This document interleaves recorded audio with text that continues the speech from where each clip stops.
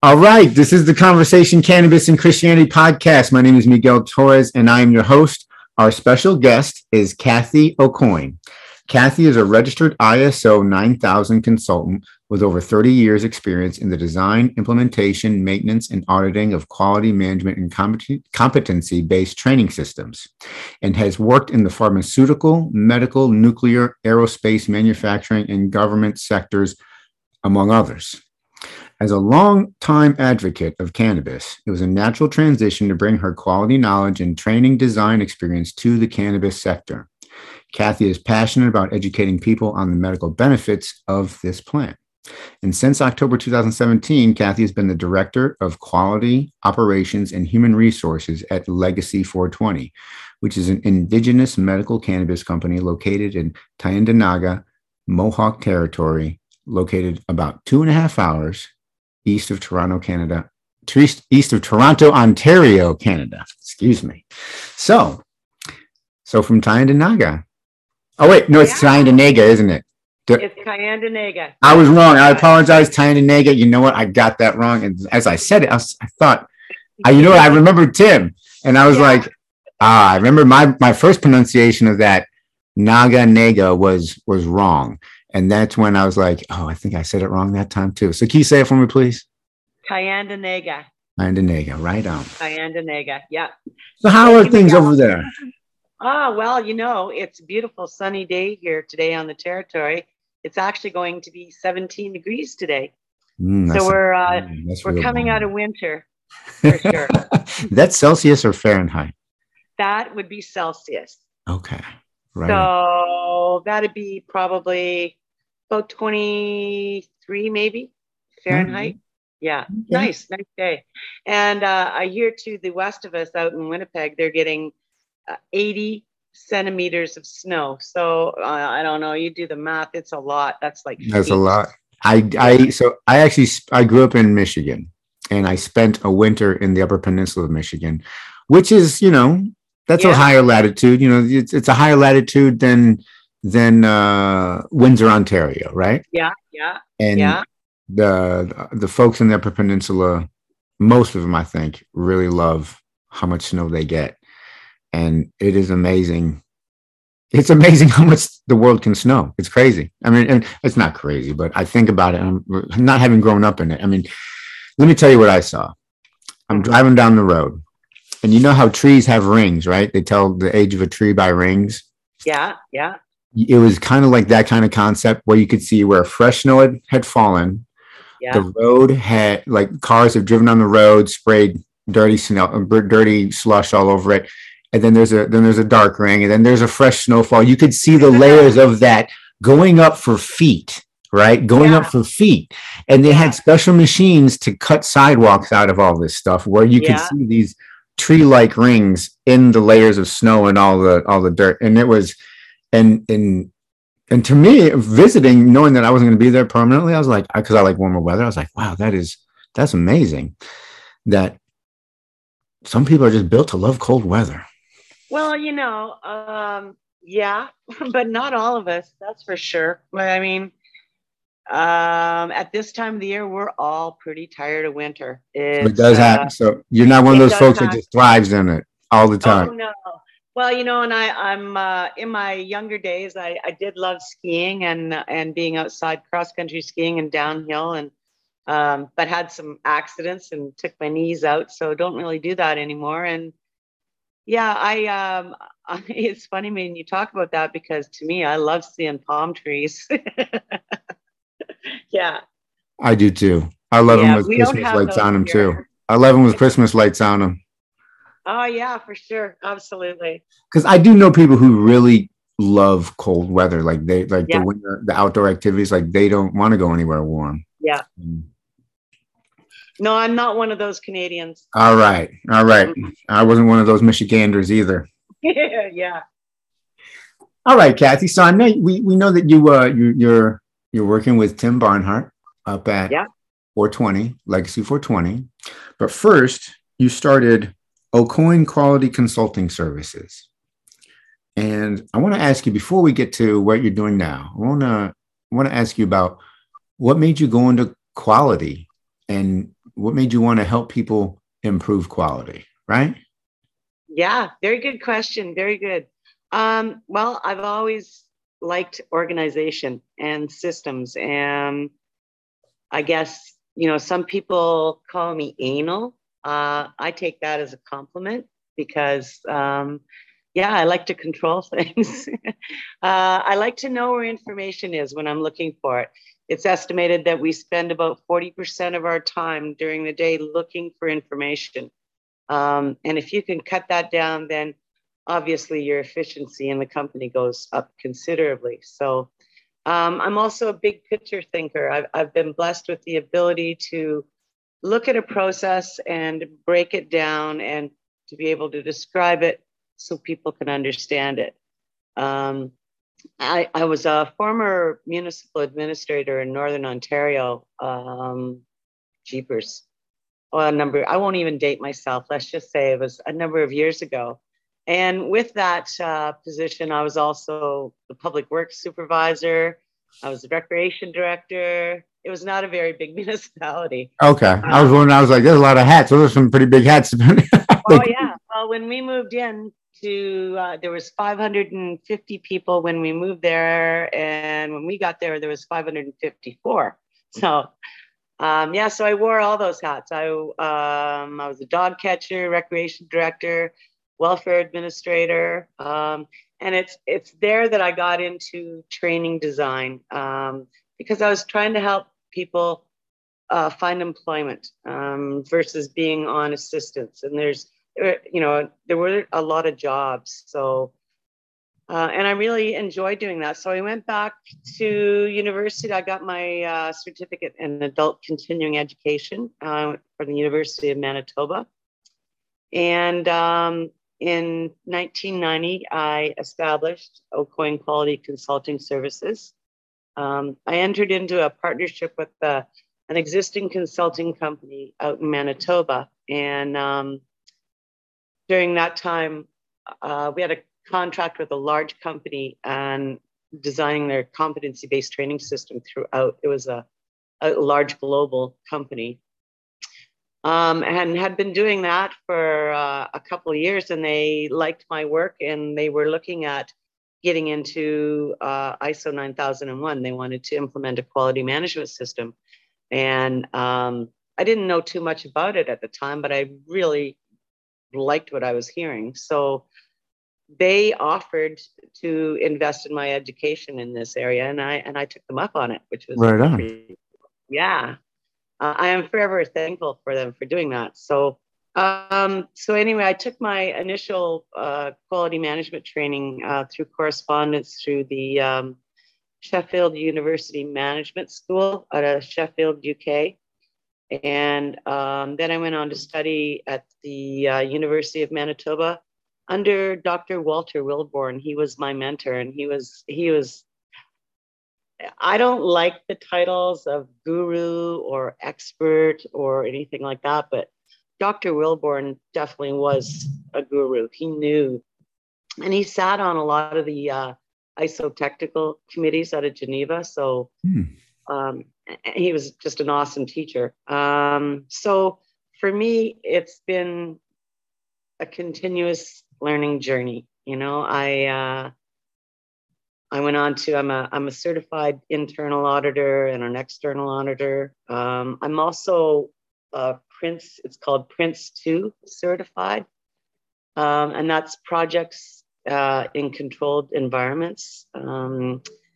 So, like a project management professional, but it's more than that. So yeah, so I took, currently I'm proficient in, a number of different standards. So there's the 9001, which is your quality management standard. So that's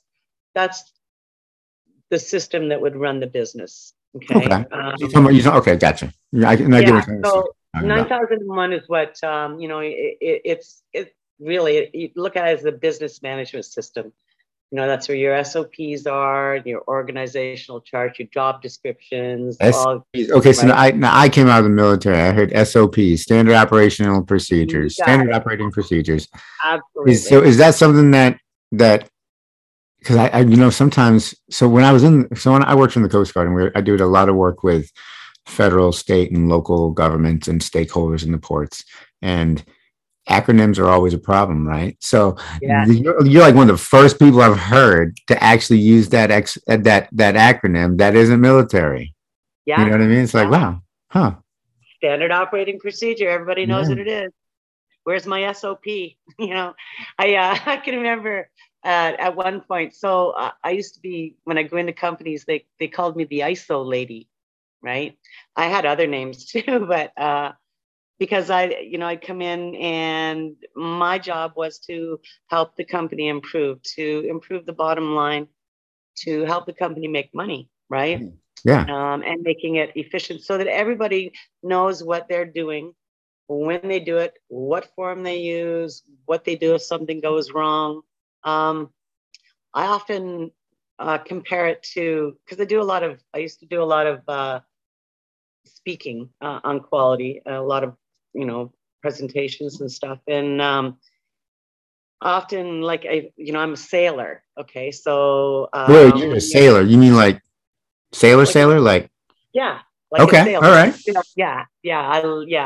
And when you're sailing and when you've got your sheets all trimmed up and you're going like stinking. Everybody is together and they know what they're doing and you're going that way. So when you think about, if you're not, you're just floundering, your sheets are flopping, you're out in the water, you don't know where you're going. So when you have a well-designed, implemented and used quality management system, everybody is on the same page and you're going, like there is no stopping you. Yeah, no, I agree. That's cool. Yeah. Yeah. I want to ask you something because I think it's a skill to be able to do, and that's adult education, Mm-hmm. like working with adults. And it sounds like but that's just training, right? That's lifelong learning, lifelong training, Yeah. Yeah. and the approach to that, and the way a lot of people think of education.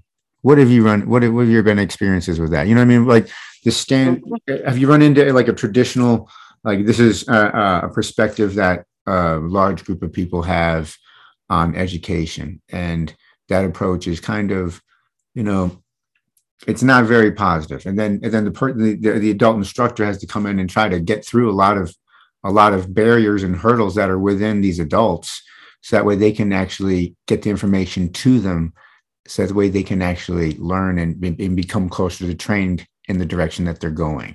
And that's what I was wondering, like, what's been your experience with that and working with people? Absolutely. You bang on there, Miguel. It's because as adults, we all learn differently. Well, everyone, not as adults, everyone learns differently. We're either visual or auditory, right? You have to be either hands-on. You have to be able to identify with each individual how they learn and Yeah. tap into that.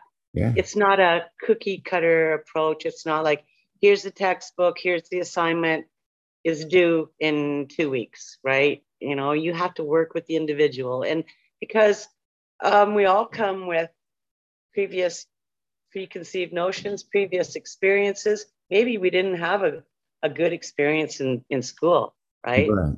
All these presuppositions, that's exactly what I'm getting at. All these presuppositions that we just grow into, right? Yeah. You got to deal with those, and you got to work with those, and you got to work with turn those. them around. When it's really cool, and I talk about being able to tap into that, and when you see, you can almost see the light bulb come on, like when somebody actually gets it, and it's like, yes, I've done my Isn't that job. nice? Yeah, that does feel good, you know? Yeah. And then I always think, I'm like, sometimes I'm thinking, because I have kids, I don't do what you're doing. I got 3 little guys. I'm thinking, I hope it sticks. I know it's going to stick. I know. And that's when I pray. That's when I pray, Cathy, and I say, thank you, Lord, for making it stick. Yeah, exactly. I hope they remember this one. But yeah, so I've it's a combination of everything, all my life experiences, who I am, really at the core of who I am, that I've put all together that's allowed me to do what I do. That's cool. And that's the Yeah. gift. That's where I heard you say. I think you said gift. I think you used the gift or Yeah. ability. And I've been that's blessed with the ability. Yeah. and I agree with that about people. Everybody's got them. Nobody's without. Yeah. And it's cool And to. it's tapping into your strength, what works for you, right? Yeah.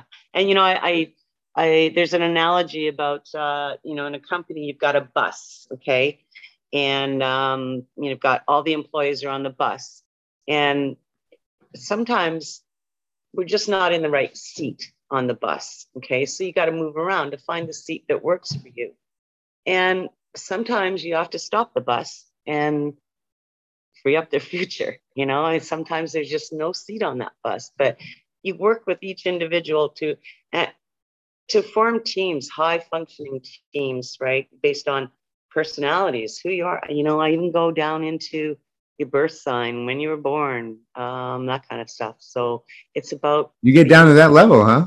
Oh yeah, I do. I really do. Okay. I find out exactly who you are, and and then put people together I know who have either similar or opposing skills, but need that strength on that team, and it works. And if it That's doesn't, cool. then we move No, them around. that's cool. That's very cool. That's very cool, Kathy.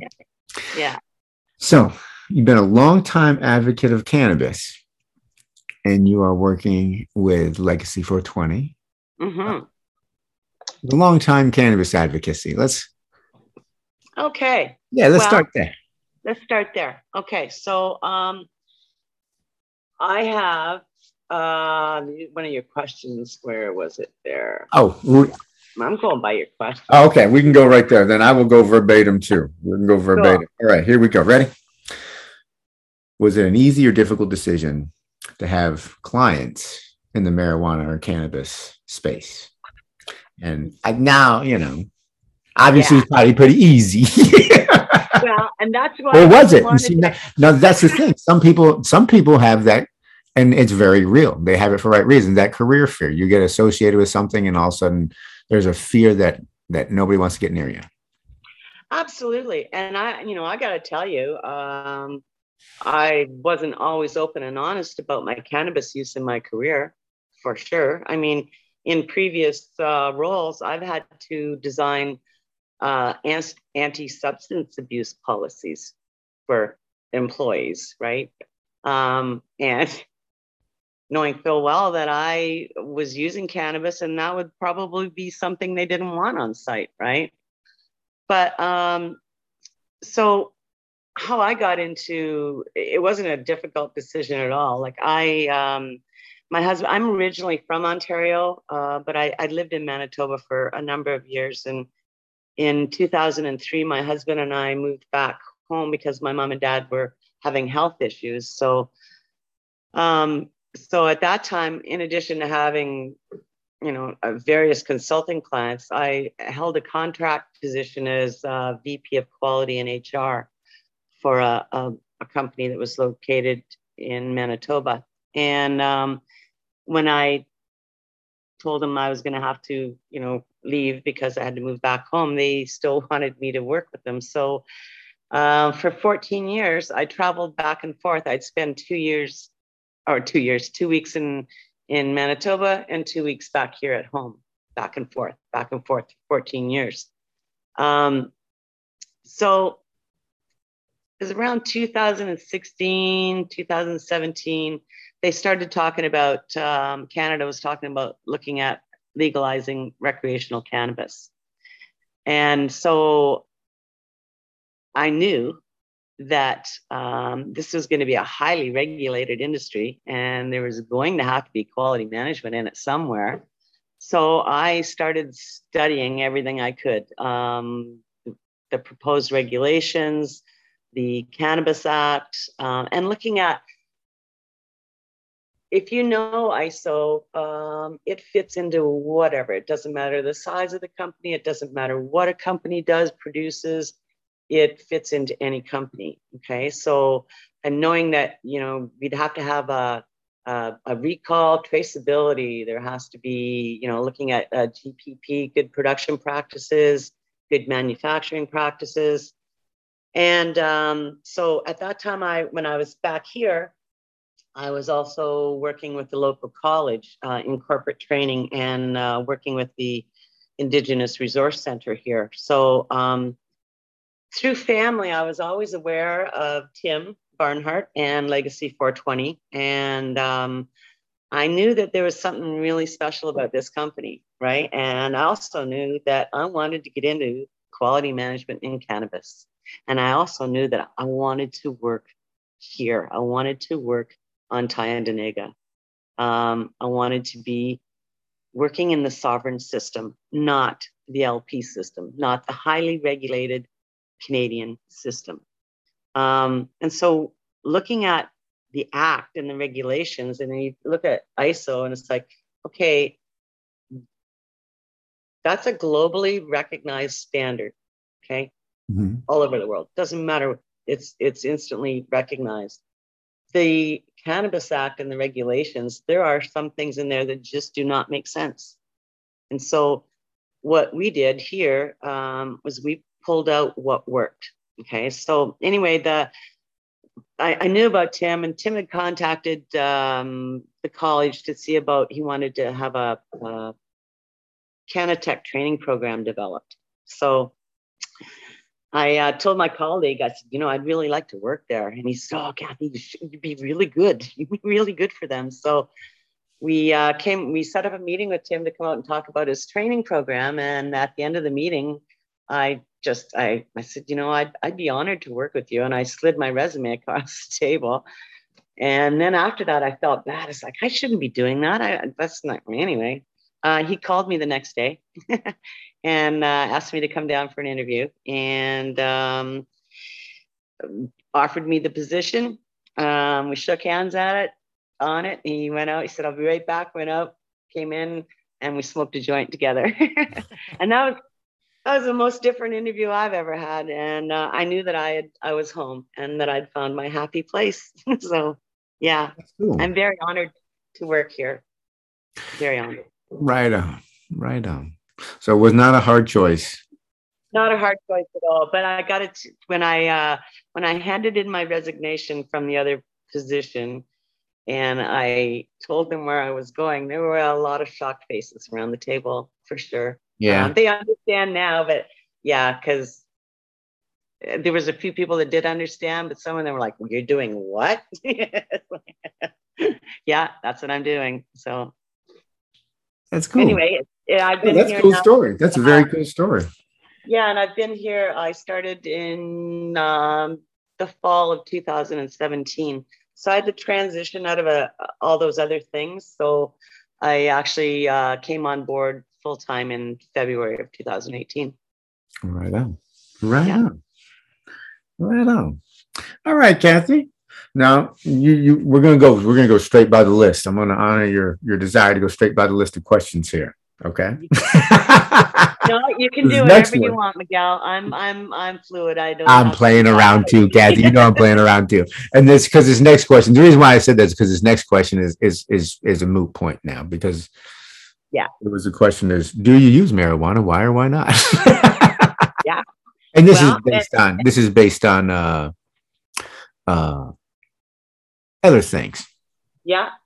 Well, and in answer to that, yes, I do. And I have used cannabis since I was about 13 years old. No kidding. No, I am not kidding. 13. About 13 is when I think I might have smoked my first joint with, it was either at school or with my brother. I'm not sure, one of the two. But, and at that point, it was definitely a recreational thing, But as I got older, I realized that, as I mentioned earlier in the beginning of my career, I was doing a lot of public speaking and I was nervous. I was nervous to stand up in front of crowds and speak. And I found, just anxious. And I found if I, smoked a joint or had a little bit of a vape before then, it really took that anxiety away and I wasn't nervous. I love to talk. So, as long as I know what I'm talking about, I'm golden. So right on. Yeah. But I also, you flash forward to 2000 and I was diagnosed with stage 4 cervical and uterine cancer. So during that time, I used cannabis. It was the most effective thing for nausea, for pain, sleep. Today, that's why I Is use that it. I was use that is it that nausea from the cancer itself or from the chemotherapy? from treatment. Yeah, yeah, and just I mean, your whole body's turned upside down, right? Yeah, So it's a harsh treatment. I'm not putting yeah, it down. I know people do it. It's just very hard on the body. You know it. yeah, yeah. So today, I use cannabis in a number of different forms. I mean, I take a gummy every night for sleep, and it's about a 20 milligram gummy. It's not super high dose or anything, but what that does is it keeps me sleeping. So I find if I don't take that gummy, my mind goes, because my mind does flow charts when my eyes close. Gotta shut that stuff off sometimes, I tell you. Yeah. Yeah, I remember how you started this. You said you were very detailed oriented, and that was the ability. And then there's the Downside. I don't I don't know. You Yeah. think it's a downside, or do you think we make it a downside? Do you think you know what I I mean? don't know. Because it's That's a good ability, question. or do we go in that direction on our own? Because I don't know if there's a downside to. I can't say there's a downside to that ability you've got. You know what I mean? I Well, really.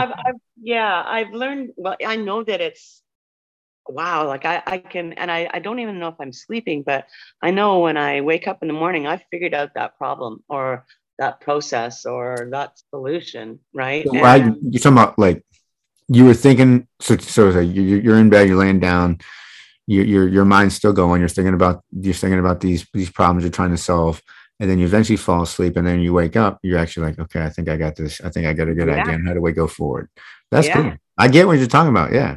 yeah, yeah. Okay. So, and I don't, I've learned to, I don't stress over it. Like if I can't sleep, I know that I'm resting, and I'll eventually, sleep when I'm dead, I guess. I don't know. But, All right, Cathy. All right, because now this is exactly where I was going to go next. I was going to say during these moments, do you pray to any? Do you believe in anything? Do you believe in something more than this material life? When you're having those moments when you're asleep and you're like, and you're not, well, not you're asleep, but you're trying to get to sleep.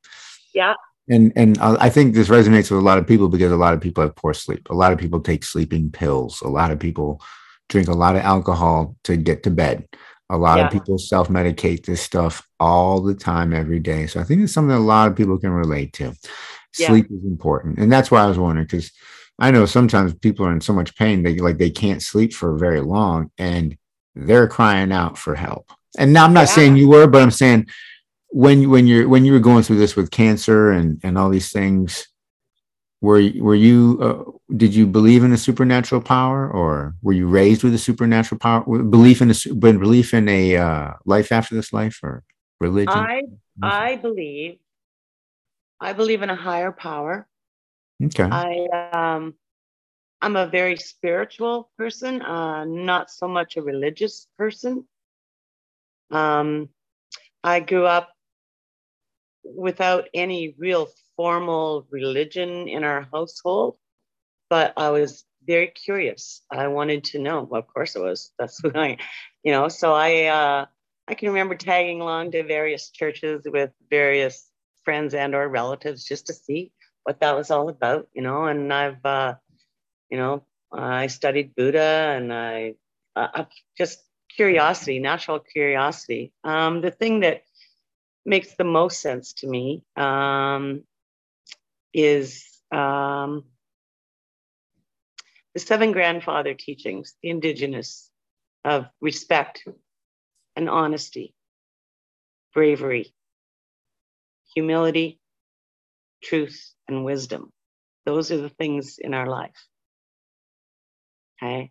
And to me, spirituality, it involves um, love, compassion, wisdom, truth.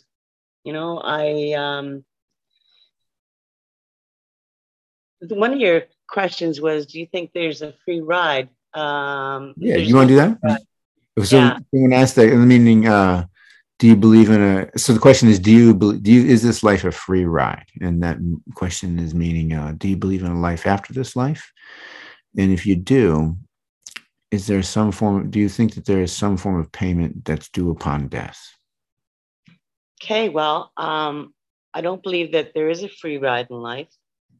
I also believe that there is something after this life and that our spirit remains, but where it goes, I don't know. I don't believe that there is a payment due upon death. But I think that there must be some kind of accountability for who you were or what you did. Like the saying of treat others as you would treat yourself, or do unto others as you would have done to you. That's what I believe in. Do I pray? I pray, but I don't say, hey, God, I just throw it out there to the universe, ask for help for my people or whatever. Yeah. So do you have are you part Indigenous in your ancestry, or what is In your my ancestry? Yeah. Way back. I also have, I've always been surrounded by Indigenous people, family and friends. I grew up in the culture. I worked in the North a lot with a lot of different bands and a lot of different people, and count a lot of people as my friends. So yeah, I tend to fall more with the Indigenous way of thinking than with anything else. what that's cool. I get it. I do. I understand. What are the other parts of your ancestry? Well, my mom was Scottish and English, and my dad was Native and French, and my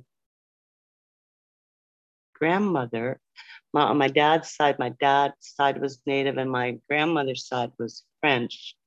But going back, I guess, way back, not enough to count, but enough that it's in me. And yeah. Right on. Right on. So, Cathy, you think that the universe and all the life in it is a result of a series of accidents, or is there an intelligent designer? Ooh. I mean, we're talking about. This is quite a plant that complements the human body as well as every mammal's body that has a endocannabinoid system, and it's pretty impressive, I think. And that's so. I'm curious to hear what you think. I don't believe that we are here because of a series of accidents. You mean like kind of like the Big Bang Theory? Well, whatever you call it, I call it creation, right? I call it creation. And there's been people who have identified an explosion of fossil types around the Precambrian era that looks a lot like creation. And Genesis refers to, I could pull it up and read it, but there's something there. There's a watery void there before land came, right? Before all that stuff. Genesis is an amazing book. It's very complex and sophisticated, but it's also like simple enough for a child to understand. And so when I read Genesis, there's a lot of complexity in the first, in all of it, really. So when I look at it, I'm like, and there are Christians who believe in evolution. There are a lot of Christians who believe that, I believe in Jesus and Judeo-Christian worldview, but I think it came about by evolution. So that's what I'm getting at. It's like, because you could, some people some people have a lot, a lot of people have a lot of different thoughts on things, we think about this stuff. Yeah, we do. And, when you look at it, you think about everything has a soul or a spirit. Trees, rocks. They're alive. They're living things. Everything is living things. So, whether it's there's different theories, because you look at what's flashing through my mind right now is a picture that I've seen where it starts off, it's like just a little amoeba, and then next thing you know, as you've got you've got an upright walking person. So evolution. It sounds like you're pointing at evolution. Exactly. Okay. So I think it's evolution. All right. Now, do you think it's evolution by way of an intelligent designer? Because that's kind of what it sounded like. You may be, you know what I mean? Kind of like a Christian who believes in Christ, but thinks something similar to it. Like they believe that this world's not an accident, but it came about by evolution. Is that what you're getting at? Because I believe in the creator. There's a creator. Okay. Yeah. Gotcha. Right on. All right. So, Cathy, it's cold up there. I know it's cold up there. And I know it's beautiful today. Yeah, I'm not saying it's not beautiful at all. I'm not saying it's not beautiful at all, because I see, Sherry Bennett is the one who introduced me to you and to Tim and a number of other people. And I'm really thankful for that. And sometimes, like when you came on the line today, it was kind of like, because we had already communicated with a previous episode or Tim's episode, so it was kind of like I already kind of knew you, and so it was kind of I was like, it's nice, it's really nice. And I did grow up in Michigan, as I was saying, so it's like I can relate to the cold, but you're not one of those folks who really loves the cold, right? Like all the way around. So what is it? What is it that keeps you living there? You know what I mean? Oh, that's what I'm getting. That's where I'm going. Like, what is it about? I gotcha. Okay. Well, I guess for me, it's exactly where I'm living. Like right now, I'm living with my husband in the house that I grew up in. No kidding. And we live in the bush. So you're out in the country, huh? Out in the country. Nobody's around us. It's been very, very easy. Do you have electricity? During the pandemic. Yeah. Do you have electricity? We do. We also have a generator because our electricity will go out. We're surrounded by trees. Our house that we live in is, I think it's about 187 years old this year. Wow. Like that. Yeah. We call her the old doll. It's like 187 years old.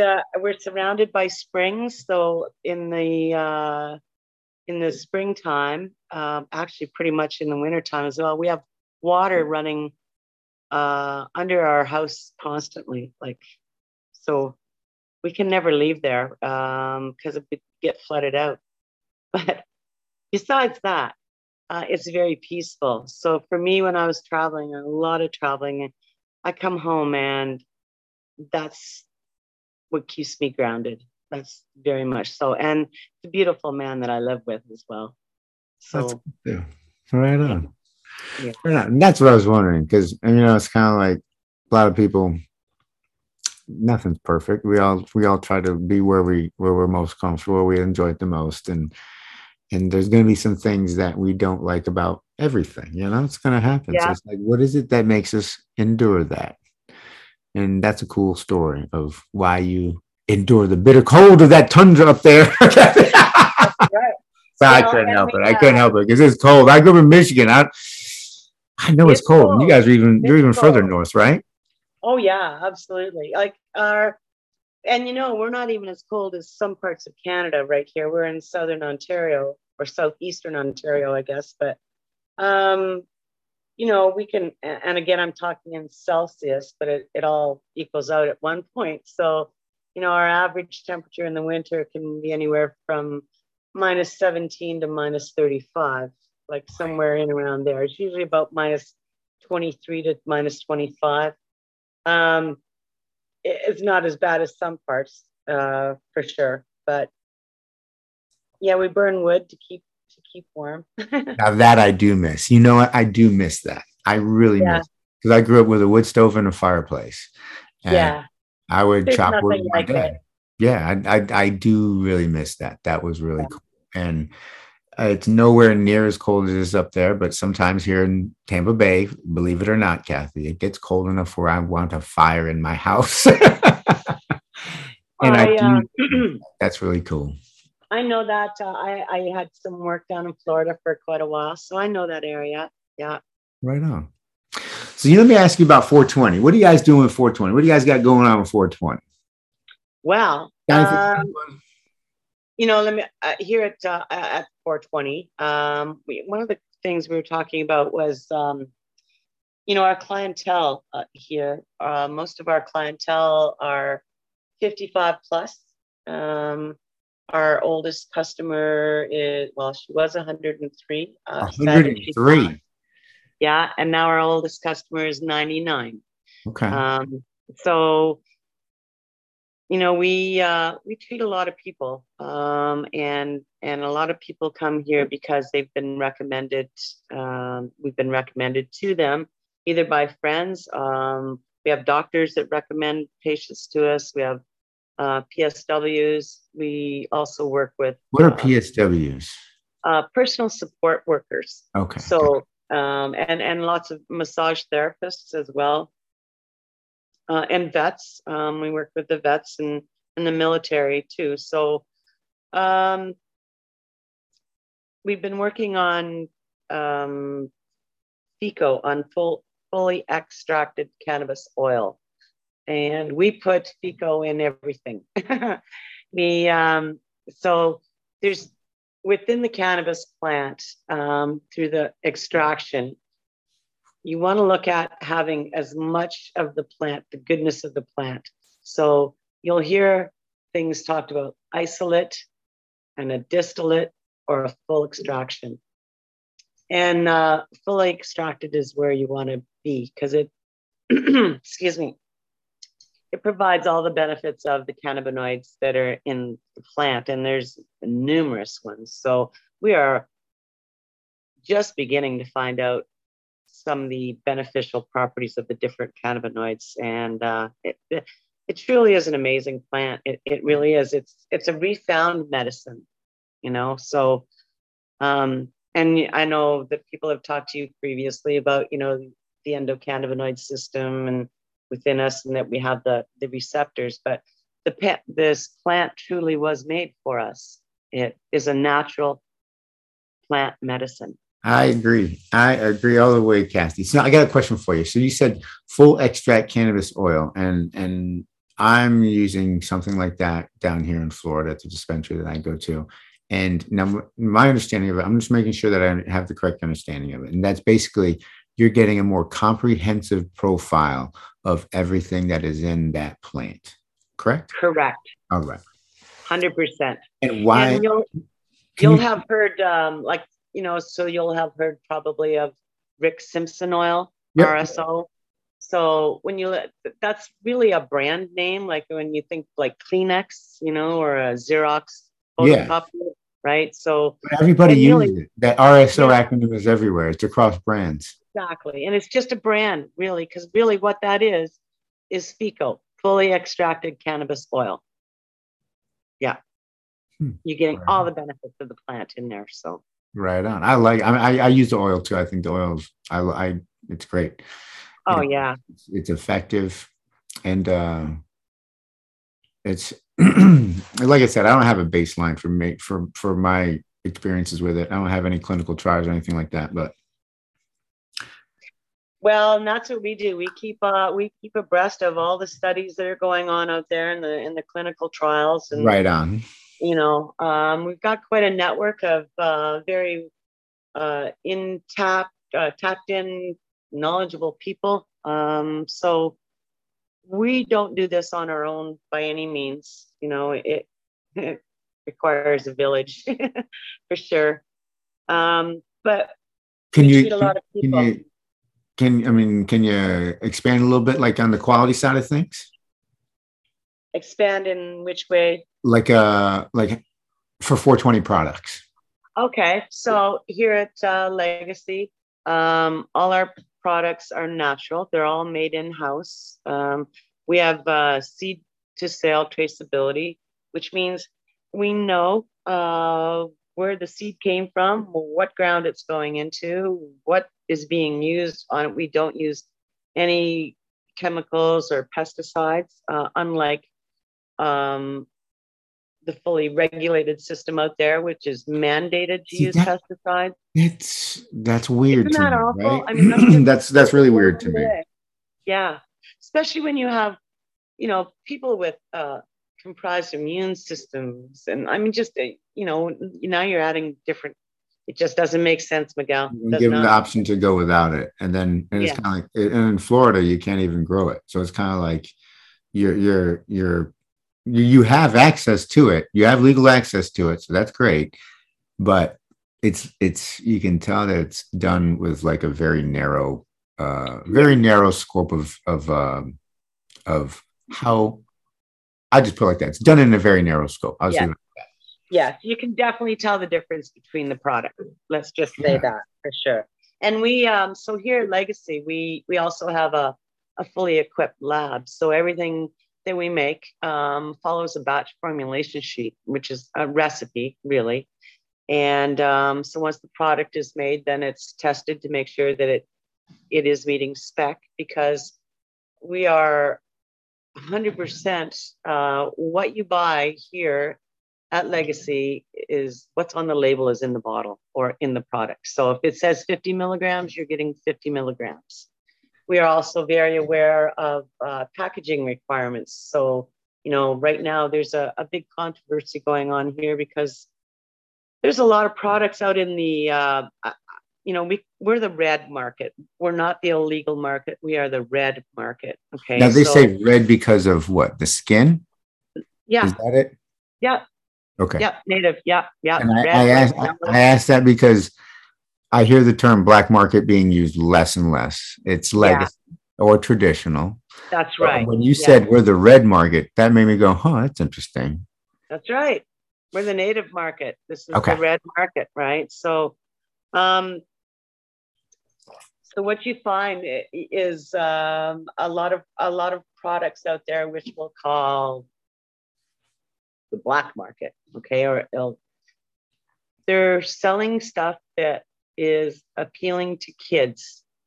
So in the packaging, like they're selling like they look like Oreo cookies. The packaging looks like Oreo cookies or stuff. And that's a big deal. Like that's not right. And kids are ending up in the hospital because they You're, think they're eating Oreo cookies. you're saying on the recreational side, or on the Canadian side, on the Canadian federal side, on the recreation, these things are being allowed to be sold to. On the no, not in the federal side, in the illegal market. Okay, gotcha. All Yeah, right. because we don't consider Ah, okay, ourselves I'm following we you. are not illegal. We don't consider ourselves to be illegal. We are the red market. We are the sovereign market, right? But out there, so what happens is, and we pull products in and test them, just for that very reason. Because there's some claims out there. You can buy a chocolate bar that's got like 5,000 milligrams in it, right? Like, first of all, no dose should ever be that high in a chocolate bar, in something that somebody's going to eat. And typically, when we bring it in and test it, we find out that really there's maybe only 50 milligrams in it, right? So very much false advertising, but also, so if I'm somebody who's bought something out there and say it's 1,000 milligrams and it's labeled as 1,000 milligrams, but really there might only be 100 in it, and I've eaten that thing, and hey, it didn't really affect me all that much. I come over here and I buy 100 milligrams. You're gonna feel it. It's quite different, right?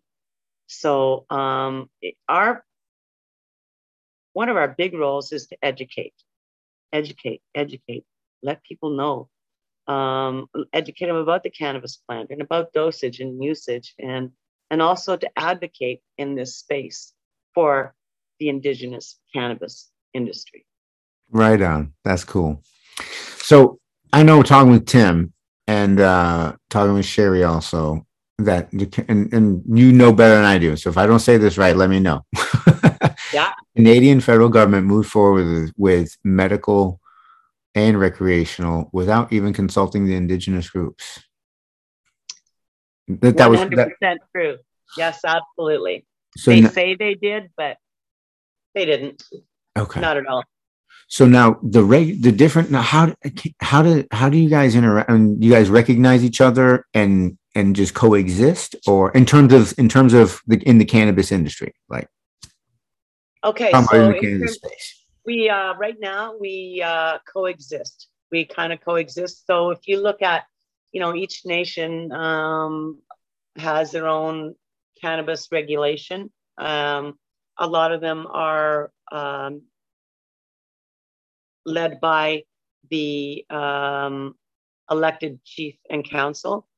And then other just have cannabis regulations that they put into place. So it's each nation is different. Right now we have a nation wholesale program. So we distribute our products across Canada actually to First Nation dispensaries. Right on. Mm-hmm. That's cool. Yeah. Let's just say Canada knows who we are and we know who they are. So, and we invite anybody to come in and take a tour and see who we are and what we do. We're very proud of what we are, and we know that we have a safe, tested product, and we have the process and procedures in place, and we follow the regulations that make sense to us, and we abide by ISO 9001 for the company and ISO 17025 for the lab. Right on. Well, that's cool. I mean, it is an interesting thing. It's interesting when you put politics and demographics and history into all this stuff, and you start walking it out, and it's kind of like wow. And then you have a situation that you experienced in Canada with how those things were rolled out, and it's just really interesting to observe. It's like wow, this is pretty wild. I mean, you guys are doing some really big stuff over there. And like you said, just like quality matters, and that's where I'm glad for. This is where I'm like I'm not complaining to the state of Florida because I think they're trying to give people a reliable product. They're trying to do that, but and I applaud that because when I hear about what you said, like people go there and they're got all these crazy advertisings and stuff like that. That's not good for any industry, right? That's bad for any industry. Yeah.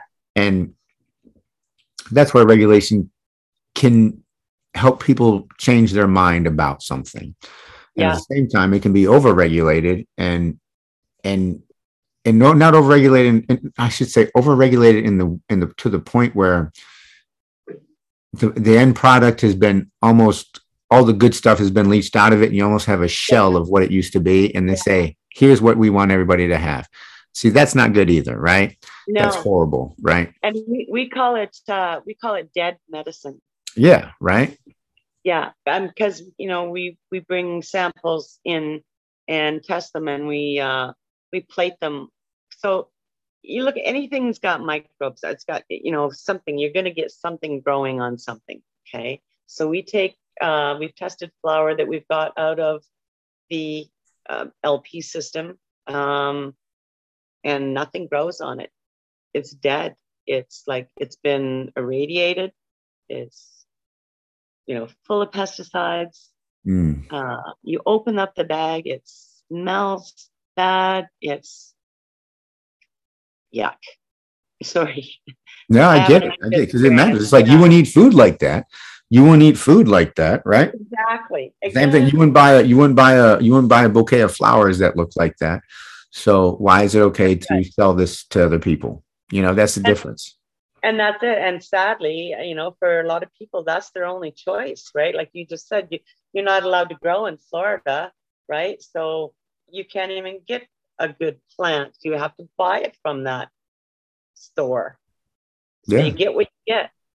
So And also here at Legacy, I mean, we realize how lucky we are. We have the ability to, we have some very highly qualified people, formulation, extraction, and in the lab, and we're able to develop products on the fly.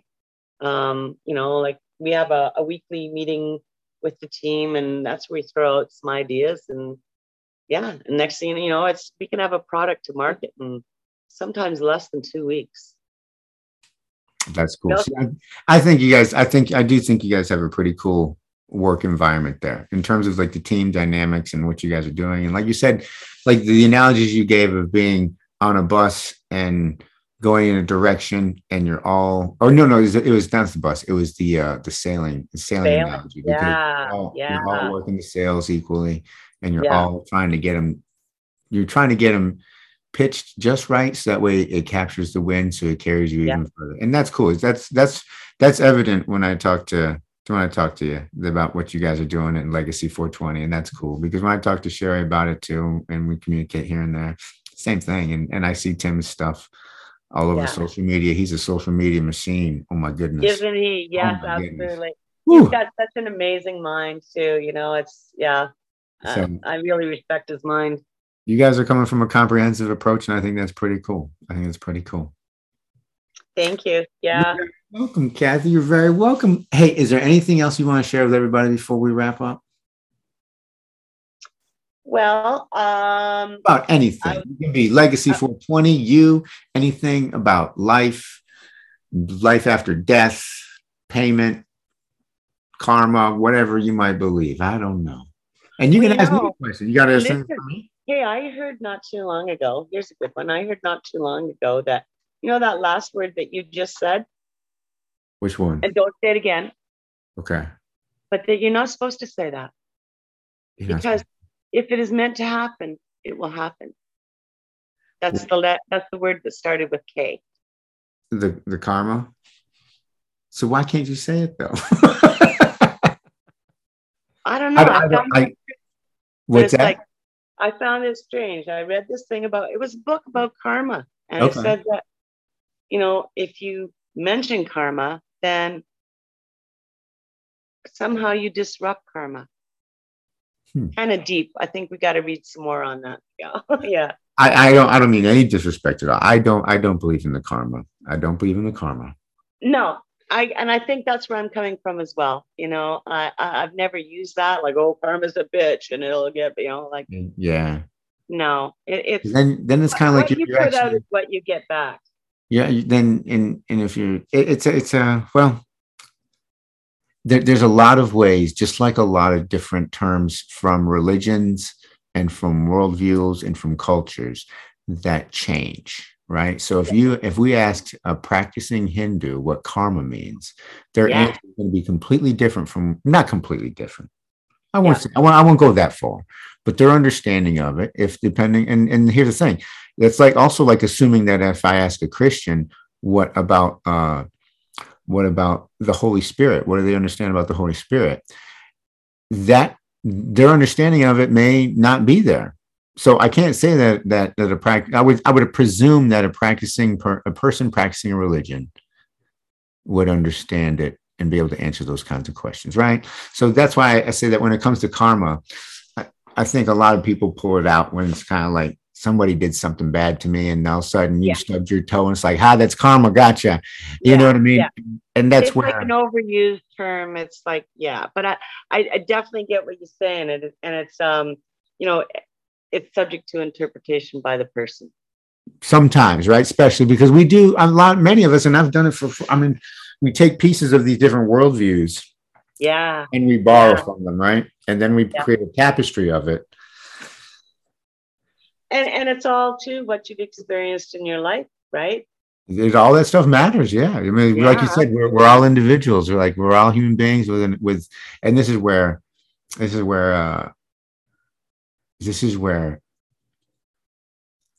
of the reasons why I don't believe in karma is because I do believe in that personal relationship with our maker and our redeemer. And the idea of karma kind of sounds like you're in a mill, and if you make the wrong choices, you go down that chute of the mill.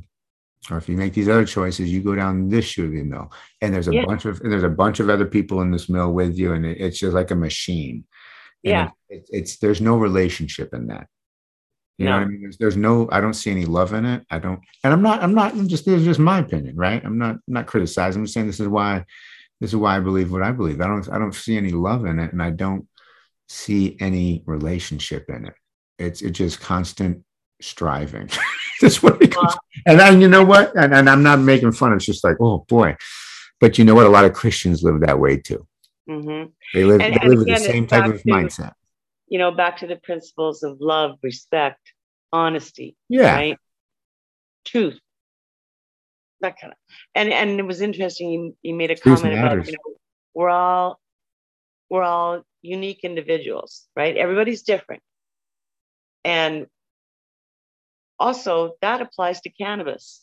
Okay, so what will work for me may not work for you.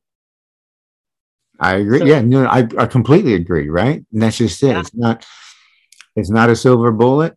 It's not for everybody, but it certainly can help a lot of people. And it absolutely. and this is where it's something, it's like something that has that kind of impact off such a wide percentage of human beings Yeah, and all mammals. absolutely. We have It's, a really good pet line, and we had a dog.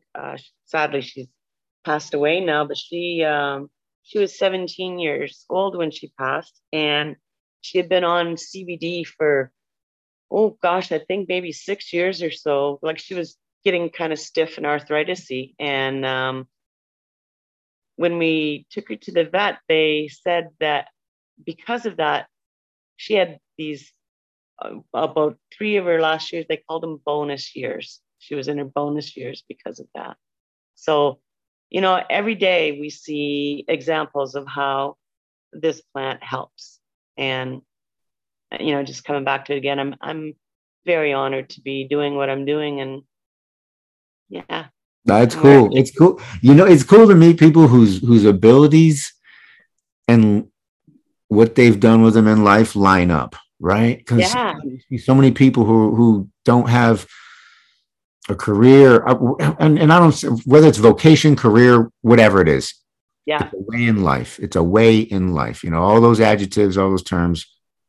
Sometimes they don't hit the nail on the head. It's a way of life. When you see somebody's life and their abilities in sync, it's like, wow, that's pretty cool. And they're yeah, doing it to help people. They're doing it to help people, and you're doing it for quality, and you're doing it yeah, with quality medical cannabis in yeah. a situation that isn't always easy to sort out or figure out.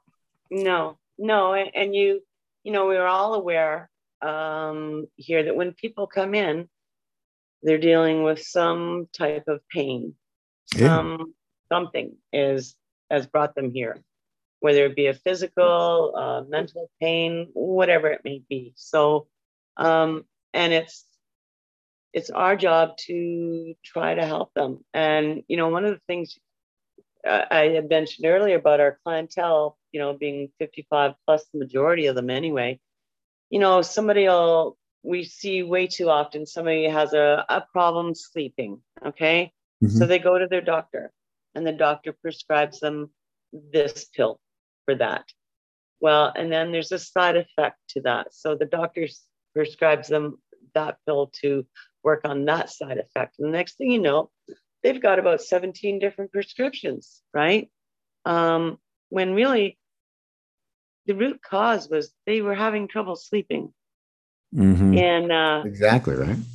yeah, so it's like and one of the other things too, we do know, and we know it works, and we know it works very well, is using cannabis to help people get off opiates. And we are in a crisis situation across this country, on the rise of opiate overdoses. And so here at Legacy, we try to, as much as we can, we donate product out to those substitution programs, which are located, on the West Coast in Vancouver, on the East Coast, and in the middle of the country. So In these yeah, substitution programs, these are basically people turning in their opiates or whatever narcotics and taking marijuana in exchange for that.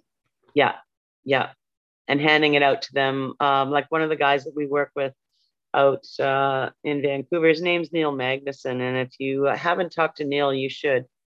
He's an Okay. amazing man, and he's been running this program for a number of years, and you know, being kicked out of places and shut down. And I think he's in his van right now, but he helps a large number of people. So yeah, and we know that it is effective, and we've had people here at work who have previously been addicted to opiates, and working with them got them off that, and they're just using cannabis now. So That's cool. it That's is cool. cool. That's amazing. It's amazing. It's amazing. Mhm. And I think it's really cool that you guys are, and cool sounds corny, but it's really loving that you guys are trying to help other people get Yeah. better. And again, thank you. Yeah, like we said, we're everyone here is very honored to do what we do, for sure. We know why we're here. Right on. Right on. All right. Well, this is the Conversation Cannabis and Christianity podcast. Our special guest is Cathy Aucoin. She's the director of quality operations and human resources at Legacy 420, an indigenous medical marijuana dispensary in the Mohawk Tyendinaga. You got it. Which one? Naga? Nega, Tyendinaga. Tyendinaga Territory, which is about 2.5 hours out of Toronto, Ontario, Canada. Thank you very much for your time, Cathy. Thank you very much. Love you all. Thank you very much, Miguel. It's been a pleasure. Thank you, Cathy. See ya.